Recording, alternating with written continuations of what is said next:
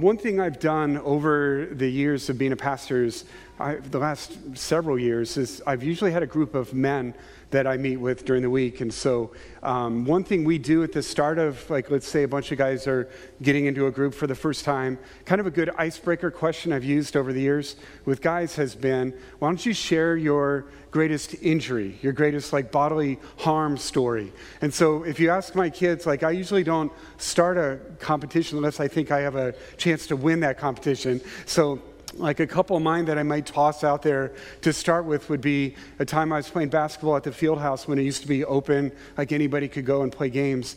And I dislocated my kneecap. So it was sitting about there on the side of my leg. And at that time, it was a Friday afternoon, all 6 courts in the field house shut down because everybody wanted to come over and see the guy's leg with his kneecap over there. So I usually just kind of toss that one out there for a primer, and so, but if Chris Lydon is ever in my group, I get beat. There's just hands down. And so if you know Chris here, for the first couple years, the story he rolled out was, when he was younger and was working construction on a bridge, he was on a platform and he actually slipped and fell off, and he was free falling until a piece of rebar caught him in the arm, and he was just hanging in midair by a piece of rebar in his arm. So usually that story, it's game over there. But for some reason, Chris held back with an even worse story a couple years later. He goes, oh yeah, I forgot to tell you guys this one. And so this one's even worse. So there was a time where he was fishing and he was out on a boat and his line had caught a snag. So he's trying to just jerk it free like this, and all of a sudden the line comes free and the hook comes all the way and it hooks him in the eye.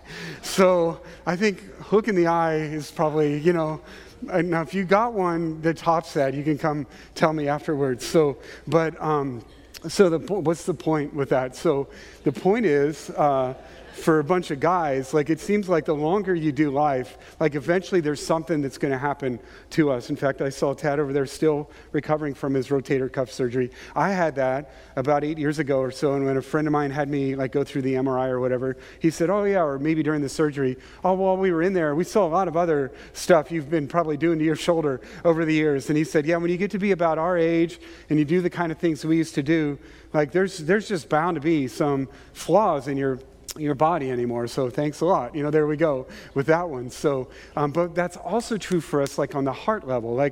To live this life, there are things that are just going to keep dinging and keep wounding your heart. And so maybe for you personally, Thomas mentioned one about his years growing up, or maybe it's even just vicariously through friends of yours, and you see them go through hard things. It just seems like in this life, whether it be in our body or in our heart or soul, there's just different hard things that can come our way. And so I'm really excited about this book we're studying this summer. And so if you're new at Parkview and you saw that word in the back, you're probably wondering, what in the world is a Habakkuk? So it's actually a book in the Old Testament.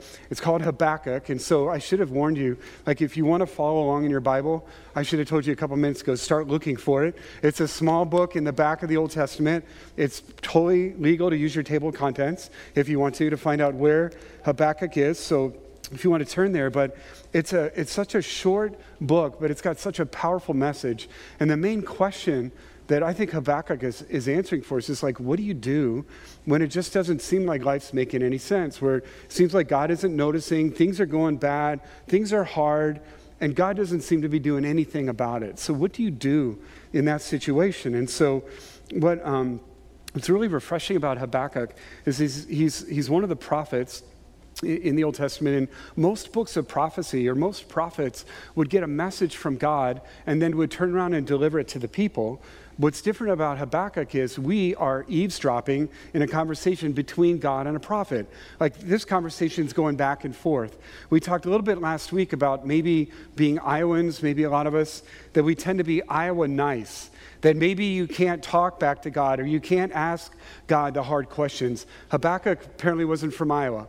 He just let it rip. He's going back and forth with God. And so what I think we can really learn from Habakkuk this summer is, what do you do when things are hard, when you're getting banged up, or the people in your life are, and it doesn't seem like God's caring? What do you do with this? And by the time we get to the end of the book, like I said last week, it's like if you've ever climbed a mountain and you've started at the bottom and you've looked at the top, you go, man, how are we ever going to get up there? Like, so maybe you're in the valley this morning. Maybe you are hurting. Maybe people around you are hurting. You go, how in the world can I get from here to, like, where Habakkuk's going to take us is to the top of a peak where he can say, you know what? Come what may in my life, I'm going to be trusting God. Man, God is good. And so, like, but there are times where you're more down in the valley. You go, there's no way I could do that. And so Habakkuk's going to be like our tour guide in these 4 weeks to show us, how do you go from just being blunt honest with God about the hard things to a place where we can still, no matter what comes, praise him. And so I just wonder if, even as we start this morning, like, what is that issue for you? Like, what is the thing you have been praying for, maybe for so long, or that person you care so much about and it doesn't seem like there's much movement in their lives? Like, what is that? And so as I pray before we jump into this passage, why don't you pray first and just pray that God would teach you something this morning, and then go ahead and pray for, again, that thing or that person that is just on your heart this morning, like where you might be tempted to ask, God, what are you doing? Or God, don't you see what's going on? So you pray first, and then I'll pray, and then we'll study this great passage.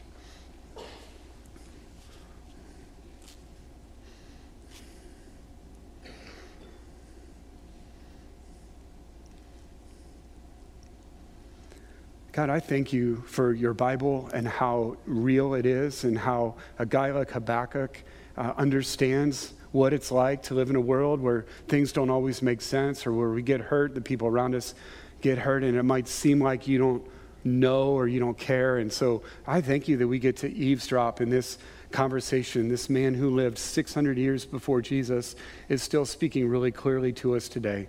So speak to your people, God, through your word, and help us today. In your great name we pray. Amen.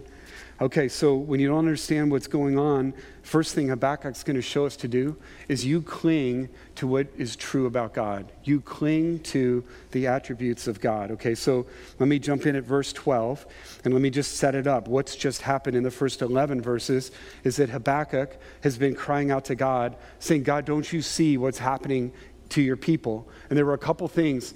At this time, God's people had been whittled down to 2 tribes. It was a very small country compared to what it used to be. And now there were some great threats around them: the Egyptians, the Assyrians, and the Babylonians. But what was even a bigger issue to Habakkuk was how God's people were living. Like, they were completely ignoring God. Its leaders were abandoning God's word. They were mistreating each other. The powerful were abusing the poor. And so all of this was just driving Habakkuk crazy. And he's saying, God, don't you see? And so then God said, oh yeah, I see, and I've got a great plan for you, Habakkuk. It would blow you away if you got to see my plan. And Habakkuk's like, oh boy, yeah, what is it? And so then he told him, well, the plan is the Babylonians are going to come, and they're actually going to invade you, and they're going to judge you guys, and you guys are going to be taken away into exile. So he's, in our passage today, Habakkuk has just heard some horrifying news. And so how does he respond to that? We see in verse 12, he says, are you not from everlasting, O Lord my God, my Holy One? We shall not die, O Lord. You have ordained them as a judgment, and you, O rock, have established them for reproof. You who are of purer eyes than to see evil and cannot look at wrong. So he has just received some staggering news, and his first response is he's trying to grab to something secure, all right? So maybe, remember a few months ago, or unfortunately it might have even been just a month ago, when we had cold weather and ice on sidewalks, like maybe you're just plopping along and all of a sudden, like, you're on a slippery surface. Like, the first thing you're doing is grabbing for something or someone, pull them down with you, whatever it is. But like, that's kind of what's happening to Habakkuk. Like, he has just heard some daunting news. How could this be? And so he's just grasping for something that he can cling to and that he can hold on to.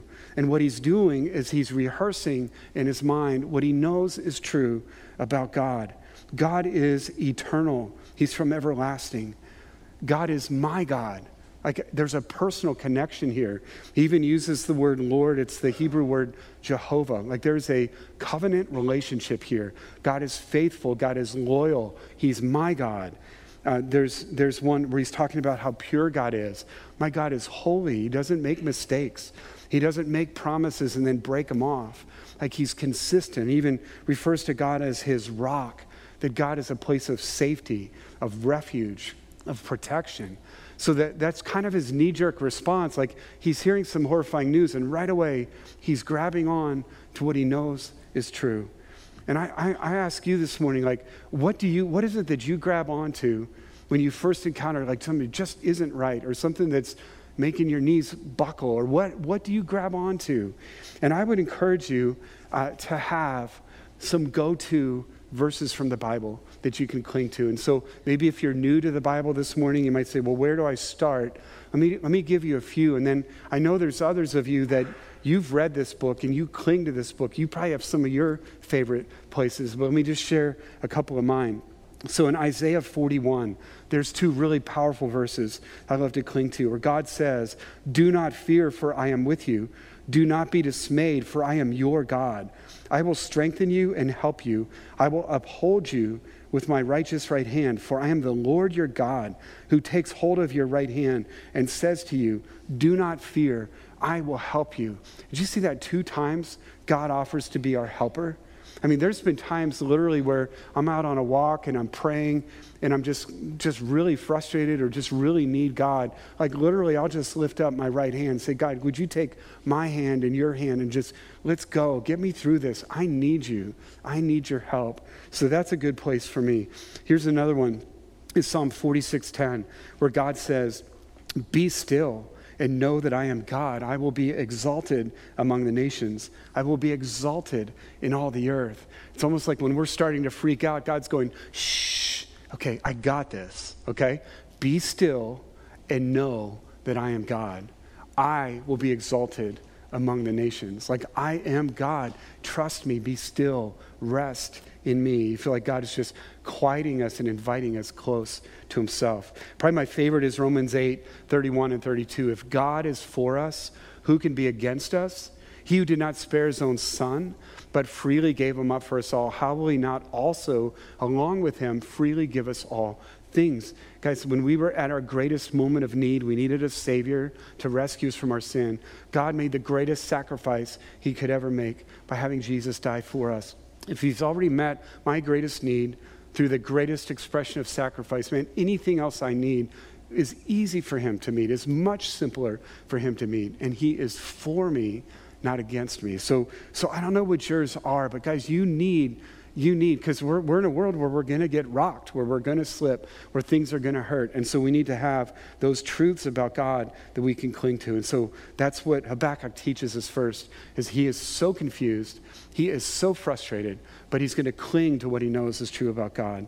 But then the next thing he does, I think, is important for us too. He goes to God, and then he watches for God, okay? So pick it up in verse 14. So he continues, and he says, "Why do you idly look at traitors and remain silent when the wicked swallows up the man who is more righteous than he?" And so there's a few more verses where, again, you might read this and go, whoa, can you really talk to God like this? Like, he's calling God, he's accusing God of not paying attention. God's just being idle, and he's just not even noticing what's going on. And again, you see, this is a theme that you see in the Psalms. In fact, there's a title for those songs. They're called Psalms of Lament, where you'll see David or you'll see other prophets in the Old Testament just cry out to God and be very real and very raw with him. And so already he's saying, God, why are you looking at the Babylonians and they're coming and they're doing this to us? Like, how could you do that? And so he continues on in verse 14. You make mankind like the fish of the sea, like crawling things that have no ruler. He brings all of them up with a hook. Now, he's talking about the Babylonians. He brings them all up with a hook. He drags them out with his net. He gathers them in his dragnet. And so he rejoices and is glad. Therefore, he sacrifices to his net, and he makes offerings to his dragnet, for by them he lives in luxury, and his food is rich. Is he then to keep on emptying his net and mercilessly killing nations forever? So there's a lot in there, and he's talking about that particular situation, but there's some themes you see in what he's crying out about that are probably similar themes in your prayers to God, or maybe when you're confused about what's going on, or that you see in other of the lament psalms.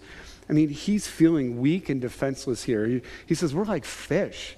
I mean, just picture a bunch of fish just kind of flopping around on the ground, and the enemies are coming in with hooks and nets, and they're just swooping us up. So a lot of times when we're freaking out or when we're uncertain about life, we feel weak, we feel defenseless, we feel some other themes. Like he's looking at unrighteous people, and it seems like they're flourishing, like they're doing great. And so sometimes your laments might be like, well, God, how come this is happening to me? What about those guys? Or what about that guy? Or why does it seem like I'm the only one that's going through these hard times? And so even though their situation is unique, and you probably don't have Babylonians invading your house today and hauling you away in a net, there are some definite themes that you see that maybe would make your lament kind of cries to God as well too. God, I don't see any hope here. God, we feel defenseless. God, why them? Why not? Why is this happening to me? And so what God wants us to know, I think from Habakkuk's example, from other places in the Old Testament, is that your God loves you and he wants you to pour your heart out to him. And we talked a little bit about this last week. Like, I am far, far from a good, perfect father. But yet if something was going on in my kid's life, even if it was me that was the issue, I want to hear it. Like if this is hurting them, if it's dragging them down, man, I want them to get that out. How much more so your loving Father in heaven would love for you to share with him what is going on. And so I think it's so important for us to do this. Our God is a personal God. He wants us to have that trusting relationship with him. And I think what happens is when we keep these doubts or these worries inside, I think they just slowly begin to erode at our confidence in God, in his goodness or in his greatness. Like if we're just seeing unanswered prayer, if we're seeing hard things over and over again, I think we just begin to back off a little bit on, is God really good? Or is God really in control? Is he really powerful? And so maybe we start praying less, or we lose our passion for him, or we don't really talk about him much with people around us. God says, you know what? Let's get that out. Let's be real. And let's just tell me, what is it? What's on your heart this morning that is just really hurting you? And so that's what God wants. And I think what we're seeing in our culture today is that we're in a culture where people may take hard times in their lives and not just hold it in, but just completely walk away from God too. That there are more and more people just kind of abandoning God altogether. The New York Times 2 months ago did an amazing feature on this. It focused on a woman named Amber Skora. And so she talked, it was kind of an op-ed written by her. And she said, the title of it was, "Grief Without God. I Lost the One Thing that could have offered me answers." And so her story was this, that when she was in her 20s, she decided, I'm just done with faith. I'm done with my religion. I'm going to go do things on my own. And for a season in her life, she was really enjoying that. She felt like no restrictions, no one to answer to. I was figuring out things on my own, didn't really need God, until in her 30s, something just absolutely horrific happened to her. And it was at that point she realized, now what do I do with this? Like, where do I take hardship in my life? And she reflected back when she was 18, her father died. And that was when she still had a faith. And she remembers at that time being very sad, but also having the hope and the things that her faith taught her about an afterlife and about where her father was. But now, in her 30s, with that removed from her life, she was just baffled. What do I do with this? Where do I find hope?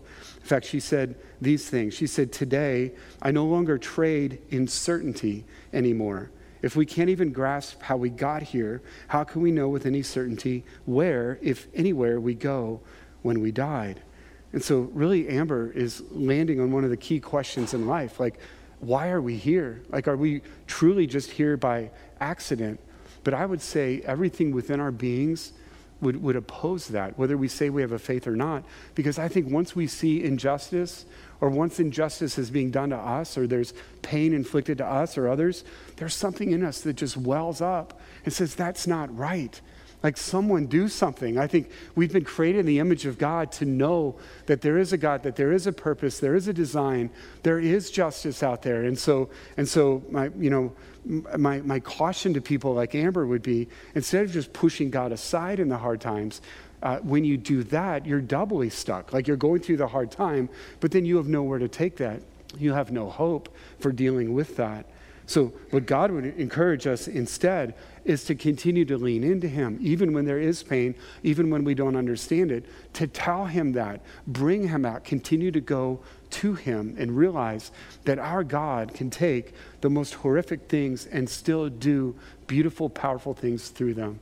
In fact, we talked a little bit about this last week, that if your only slice of the life of Jesus Christ was on Good Friday, that's the only part about the life of Jesus that you knew, and you saw this man who everyone, was claiming to be the sinless Son of God, and you saw him hanging on a cross, being taunted and mocked and beaten, and then dying on the cross, and that was all you knew, like you would be just bewildered. You would be like, that is absolutely not fair. Like that is, in all of history, the most unfair, the most unjust thing that has ever happened. But when you pull back from just that one day and you see the plan of eternity, you see how God used that most horrific event in the life of this planet to now bring about the greatest blessing available to everyone on this planet, that Jesus died, rose again from the dead, defeated sin and death, our greatest enemies, and now offers life to anyone who believes in him. And so our Father would say, cast your cares on me because I care for you. And so Habakkuk's doing that. He's leaning into God. He's not running from him. He's not stuffing it, but he's just telling God straight up, what's going on? Like, are you just sitting idly by when all these things are happening? And so there's an interesting story that Jesus told too. He told 2 stories about prayer, like how we're supposed to pray. One of them seems kind of obscure. It's in Luke 18, and he tells a story about a widow who needed some justice. Something was wrong, and she needed the attention of a judge. And in this story, Jesus described the judge as someone who didn't care about God, and he didn't care about people. But this widow, day after day, kept pleading her case to the point where she was so annoying to this judge that he finally just gave her whatever she was asking for, right? And it wasn't because he cared about her or because he was good. He was just tired of her, right? And so it's really interesting. At the end of that, Jesus says, when the Son of Man comes back, is he going to see faith on the earth? Am I going to see anybody who's faithful? So you dig into that parable and go, wait, what's Jesus saying? He's certainly not saying that God is like that judge, because God does love us. God is fair and just, right?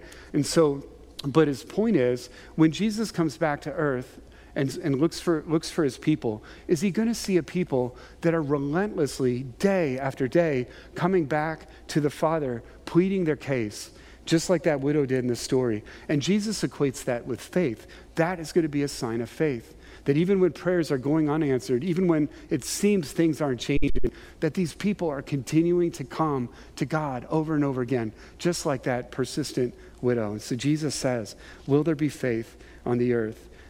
Habakkuk modeled that for us. He took it to God, but then I love how verse 1 kind of ends this section, or this point, is that you go to God and then you watch for God. And so verse 1 of chapter 2, he says, I will take my stand at my watch post, and I will station myself on the tower, and I will look out to see what God will say to me and what I will answer concerning my complaint. So these are all military terms, that in the day there'd be towers and there'd be someone whose job it was to be on the top of the tower and to watch for enemies approaching and then announce it to the rest of the people. And in fact, the prophets often played that kind of role. It was almost like they were in a tower and they were the ones calling out God's people, either warning them about disobedience or warning them about ways that they're going astray.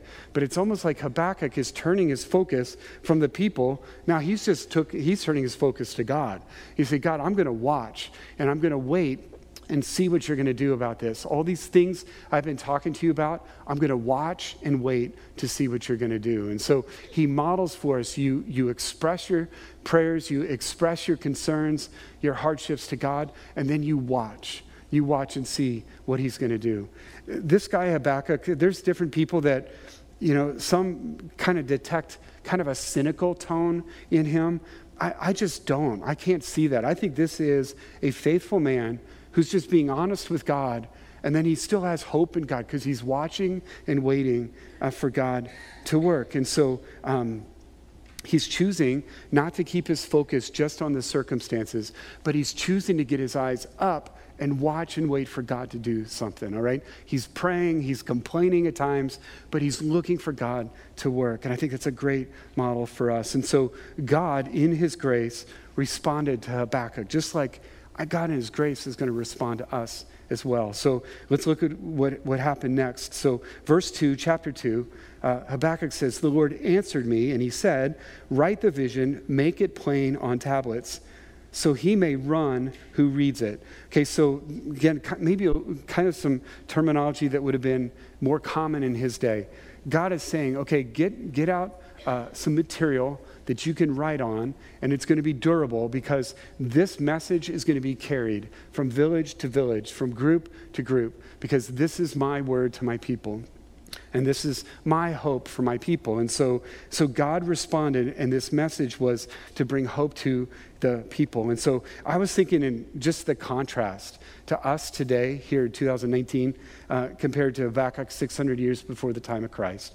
Like God is giving a word to Habakkuk's contemporaries to give them hope in what they're facing. And so maybe it was kind of the last couple chapters, or so like in our Bibles, it's like maybe a page here that's being written down on something and delivered around. And that was to bring hope to God's people. You guys, just imagine how advantaged we are moving forward. We just don't have one page that God has given to us to be carried around and to be studied and to be clung to for hope. He's given us his whole book.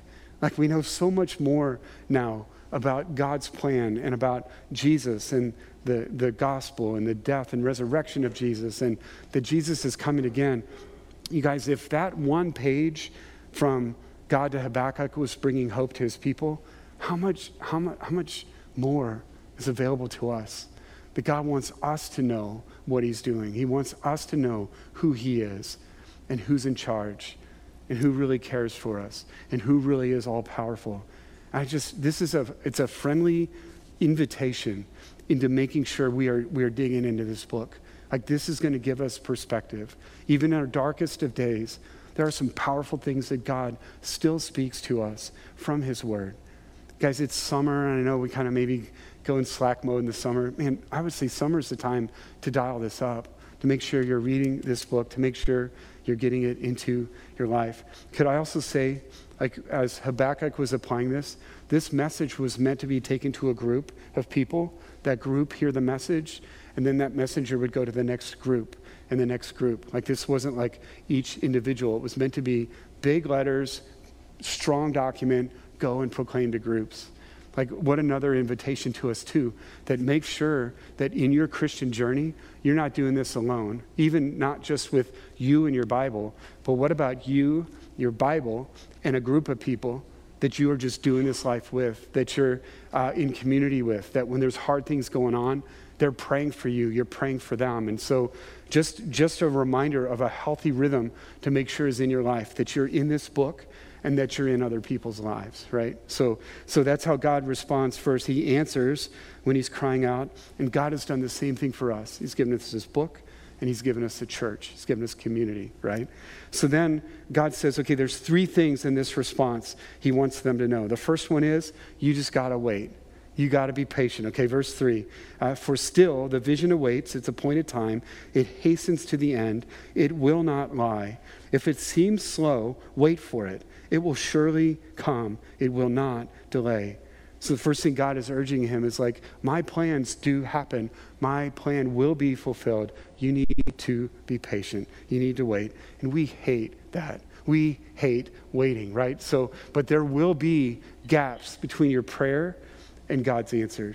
You may have some cool stories about, man, I prayed for something and it happened right away. Like that's cool. I probably got a few of those too. I tend to forget those, and I tend to remember the ones I've been praying for, and I still haven't seen anything. There may be gaps between your prayer and God's answer. But our God is a God who is faithful and who encourages us to be patient.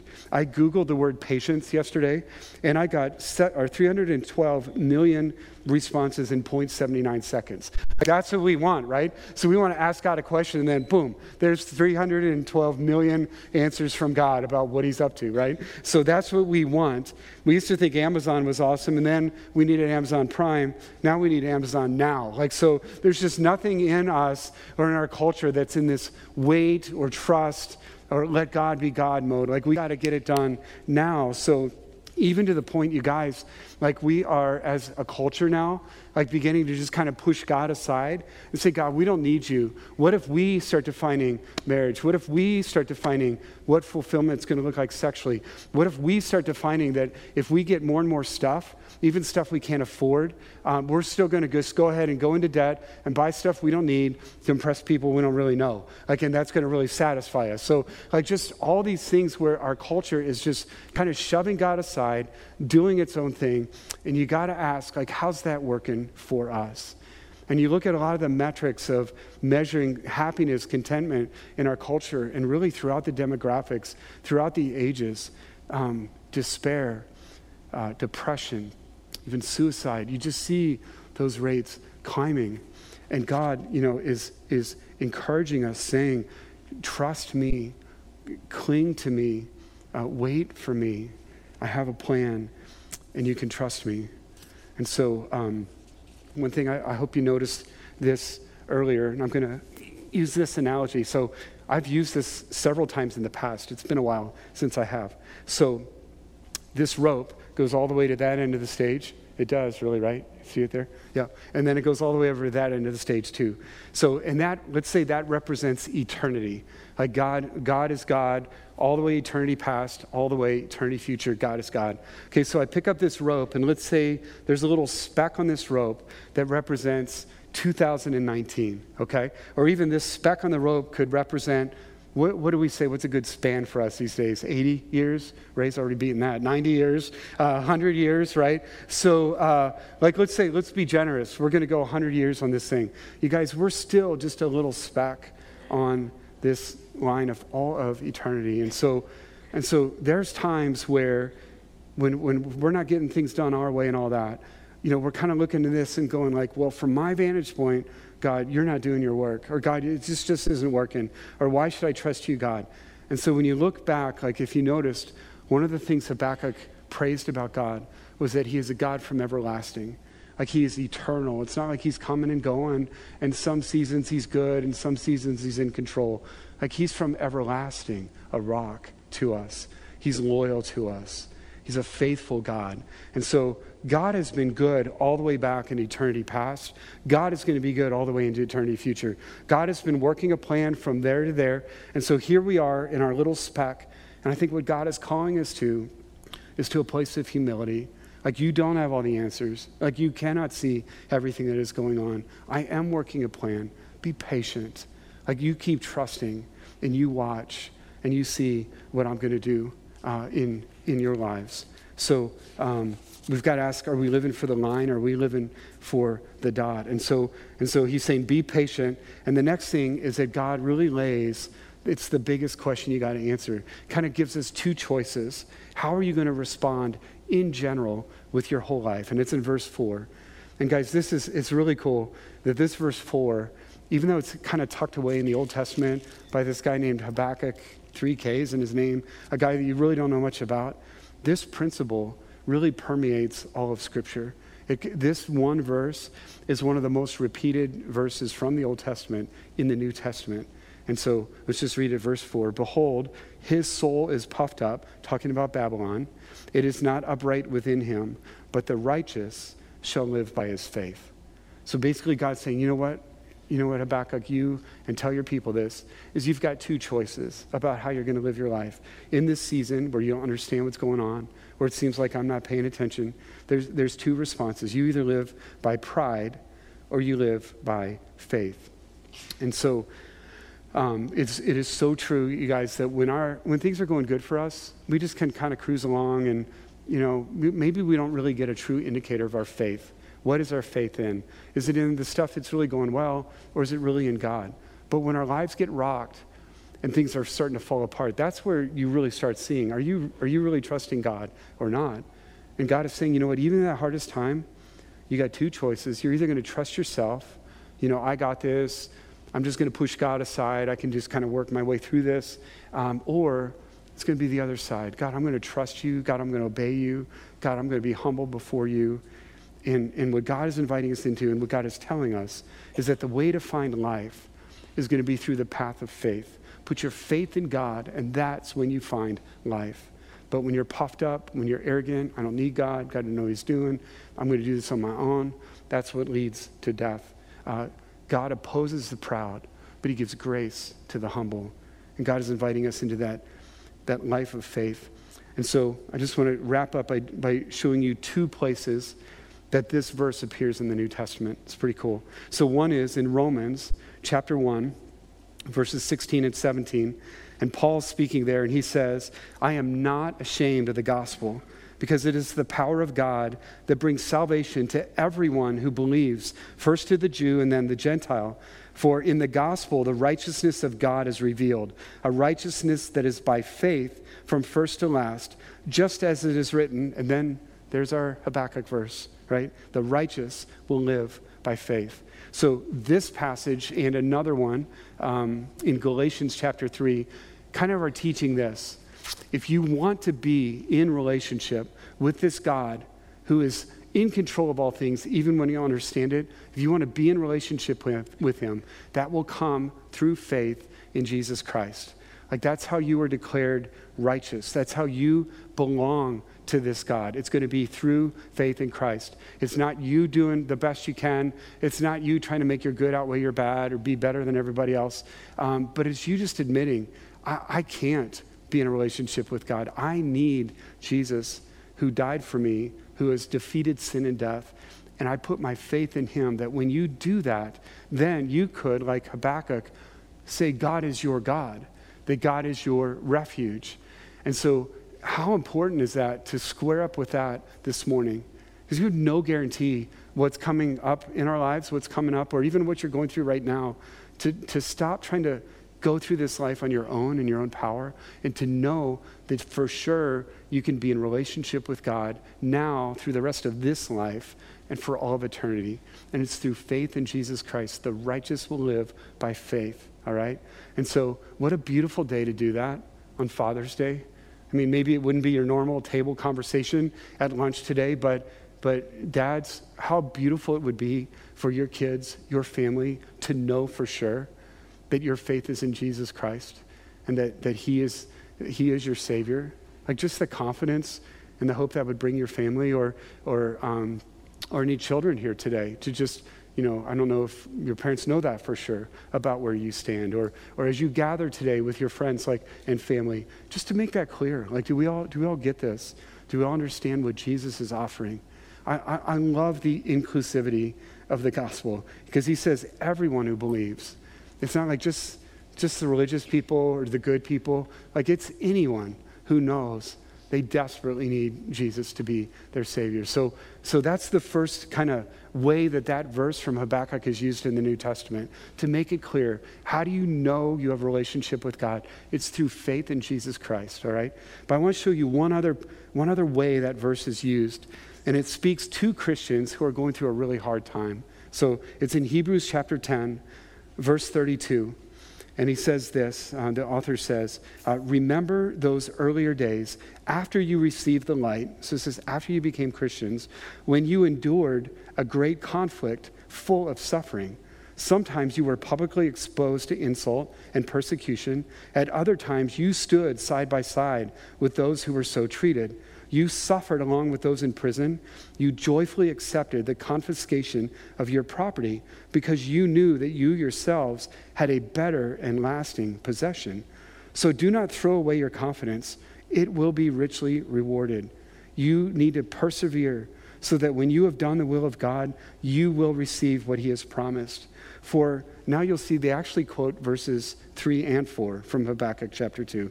But he says, for in just a little while, he who is coming will come and will not delay. but my righteous one shall live by faith. So what the author of Hebrews did is grab that same concept from the book of Habakkuk, from a group of people being on the front end, invited by God, hey, it's going to get hard, but walk with me. You see the same thing being applied by believers in Hebrews chapter 10, that in the midst of suffering, that in the midst of insults and persecution, they lived by faith. Like they weren't cowering in fear, and they weren't like hiding and just freaking out all the time. They lived by faith to the point where not just were they fine, but they were fine enough to go and start helping others that were going through hardship. Like that's putting the reality of God on display, that when we go through hardship, the righteous live by faith. Like we don't stop living. Like we don't stop having an impact for God, or we don't stop putting God on display just because things are getting hard or because we're suffering. But so much life is being poured into us by putting our faith in God, that he's in charge, that he knows what he's doing, that even in the midst of adversity, God is freeing you not to live in fear, but to come alongside those who are imprisoned, those who are suffering, those who are going through hard times. You are clearly then putting the reality and the power of the gospel on display. And that is what our minor prophet friend from back in the white pages of your Old Testament is encouraging us to do today, to be a people who live by faith. And so what I just to wrap us up, I think what can you do with this chapter today? I would encourage you to take what Habakkuk just showed us this morning and kind of use that as a sample of what your time with God could look like in the midst of a hard time, like what a prayer could look like when you're going through hard times. And I even want to wrap up my time with you just actually doing that with you, okay? I want to guide you into a time of prayer. And so let's start with you can just close your eyes, and it's just you talking to God right now. And could you start with just telling God, what are some things you know are true about him? Just tell him, what do you know is just absolutely true about him? He is your rock. He's your refuge. Go ahead and talk to him. What are some of your truths about God you just cling to? You do not have to be afraid. He's your helper. He's faithful. He's good. He's eternal.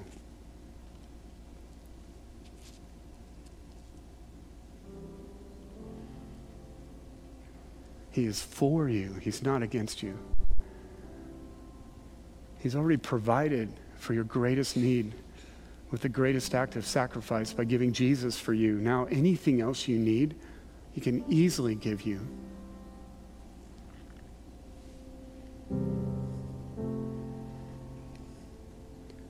So you've just praised him. You've just told him things that are true about him. And what if now you took that next step that Habakkuk did and just be honest with him about the pain, about prayers you've been praying and you just haven't seen anything yet, or people you care deeply about that are just hurting. Just go there with God. Just tell him what's on your heart.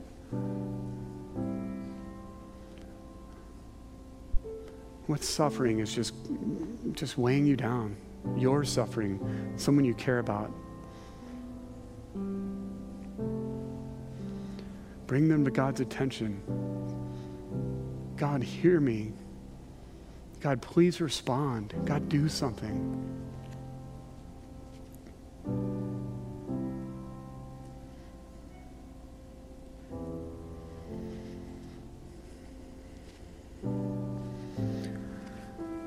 And then there were two options that God laid before us today.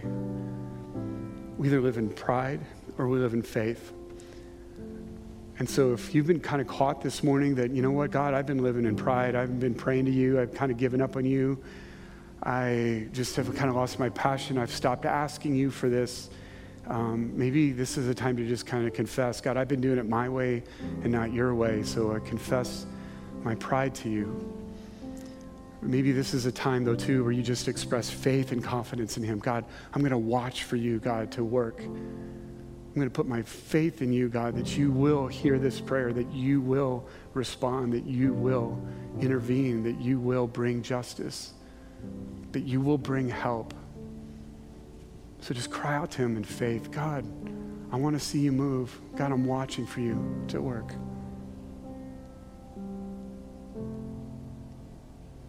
Help me trust you.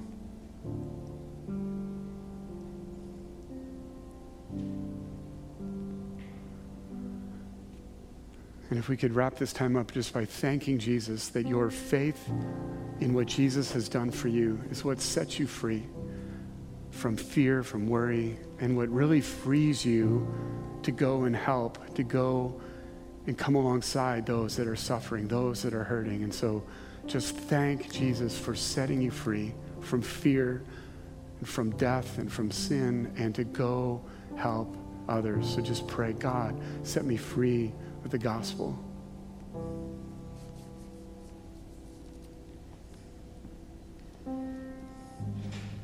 Lord, thank you for a powerful message from such a small book in the back part of the Old Testament.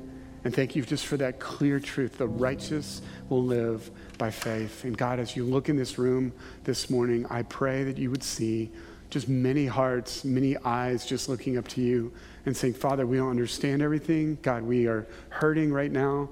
But God, we trust you. You are good. Thank you for what Jesus has done for us. Now set us free to come alongside those who are hurting. God, may we be a church that finds life through faith in you. In your great name we pray. Amen.